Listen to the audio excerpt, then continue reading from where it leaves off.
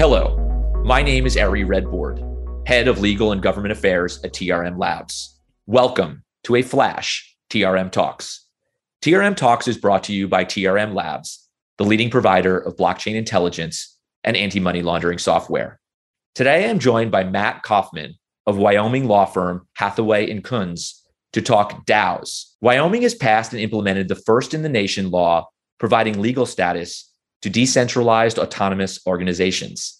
Ahead of TRM Talks DAOs, I asked Matthew to come and educate us on the Wyoming law. So what I would love you to do for folks is, when we think about DAOs, I think we think about really sort of an emerging space, this sort of new way to organize in a decentralized way. But Wyoming's been really thoughtful around this. So would you kind of walk us through what does the Wyoming law say and sort of how should we be thinking about it? Yeah. So when the Wyoming legislature, and I serve as a layperson on one of the legislative committees regarding blockchain and financial technology, when we started to hear conversations and testimony surrounding the problems that DAO innovators were having, we quickly picked up on some common themes. And a couple of those themes were, one, in the DAO space, if you're an on-chain entity or group doing trading, some sort of asset management, investing in NFTs, development, whatever it is, and you have a common core of individuals, maybe a common core wallet or assets or whatever the case may be, where does that line become drawn to where you're actually a formal entity or where you're not? And the problem we were hearing from a lot of these developers is, hey, we keep getting told time and time again, there's problems here because if there's an issue, if there's a dispute, if there's a problem of some sort, you're probably going to be treated at law as a common law general partnership. Well, the problem with that is then all the members of that partnership have unlimited liability as opposed to limited liability. And so the question quickly arose, is there a way to provide these groups of individuals or participants some limited liability protection? And then that naturally kind of flowed into the other conversation, which was, hey, if we are a DAO or again, a collective, a group, development community, whatever it is, and we want to introduce some more formalized structure so that there is an external set of rules aside from, right, whatever protocol or platform we're operating under. How do we do that? And what's a way that we could incorporate some rules, some default rules, legal remedies, things like that? The conversation at the time was, pretty much in the LLC context. I think everyone, recognized pretty quickly that corporations are great for a lot of purposes, but for something like this, there is some limited flexibility around that. We certainly know that, most people don't know, but Wyoming is the birthplace of the LLC. We are the state that created the LLC to begin with. And so we're pretty proud of that LLC Act and heritage. And we took a long look at that and what could be done. Similarly, we were hearing of things happening in New Hampshire, Colorado, Delaware, of course, within those LLC structures as well. And so what occurred and where the conversation went is there a way to take these problems that we're hearing about and solve them through a category or a type of entity? Naturally, the outgrowth was an LLC. And what we quickly realized is, yeah, we think we can. And so what the Wyoming law aimed to do was to create a subcategory or a subtype of LLC. So this is a member managed LLC.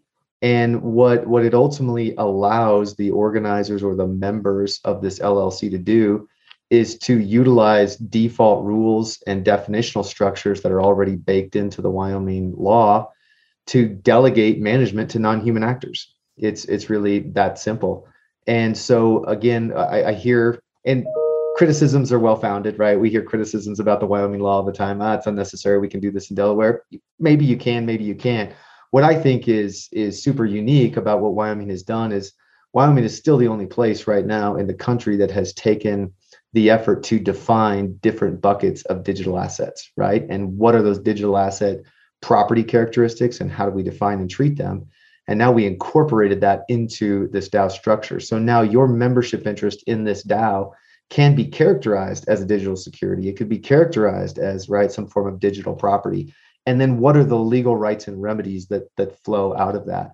And more importantly, what are the default rules, right? If there is a dispute and the operating agreement or the protocol or whatever the case may be doesn't decide that for you, what are the rules? So obviously I won't go into all the details of the act itself and kind of the ins and outs, but that's essentially what we did in Wyoming was we created a hierarchy where your smart contract protocol and whatever technology platform you're relying on can be baked into that corporate hierarchy of sort of the legal rights and remedy stack of the member participants.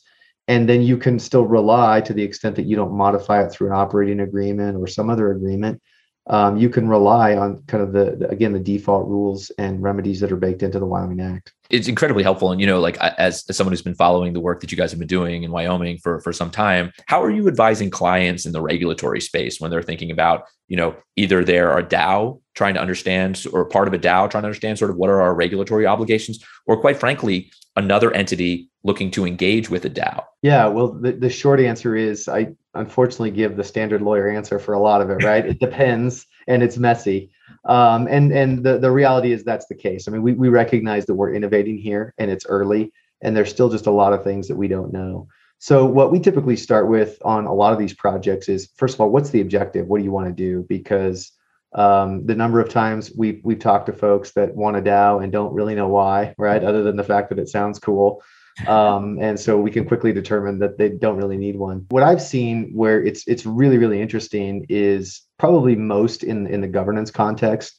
And we want to distribute governance in some novel or different way. And so that's one of the things that I think the DAO and particularly the LLC Act in Wyoming accommodate that a lot of the other historical sort of default corporate jurisdictions just don't allow for.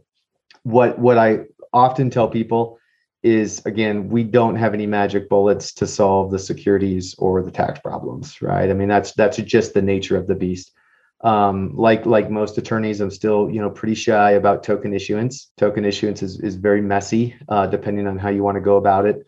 And if you want to acquiesce to the fact that it's a security and follow securities registration or exemptions, or do you want to try to really carve out an argument that is not a security in some way, shape, or form, which has proven to be a dangerous path, but some have chosen that. So token issuance, there's no magic bullet here, right? I do think that DAOs can effectively raise money. I think they can effectively do a lot of different business activities, but securities compliance is still going to be an issue. The same is true with taxes. A lot of people think, well, we want to have this distributed, decentralized governance model. We want to grow it as big as possible, and we want to use a governance token or something. Okay, that's great, but again, sometimes it's really, really hard to separate and distinguish the economic versus the non-economic participation in these entities and what that really means and what the tax consequences might mean. And nobody wants an entity with 2,000 K1s going out if they can avoid it. Can these entities elect corporate tax treatment? Probably. But how is that tax election handled, figured out? What is the orientation of the entity from a tax perspective? That's really important. And then the last one, which to me is kind of both a tax and a securities issue, but that's going back to the SEC's, the 2000 beneficial owner rule. And that is, once you have a certain size of entity with a certain amount of assets, there's a registration assumption at some point in time.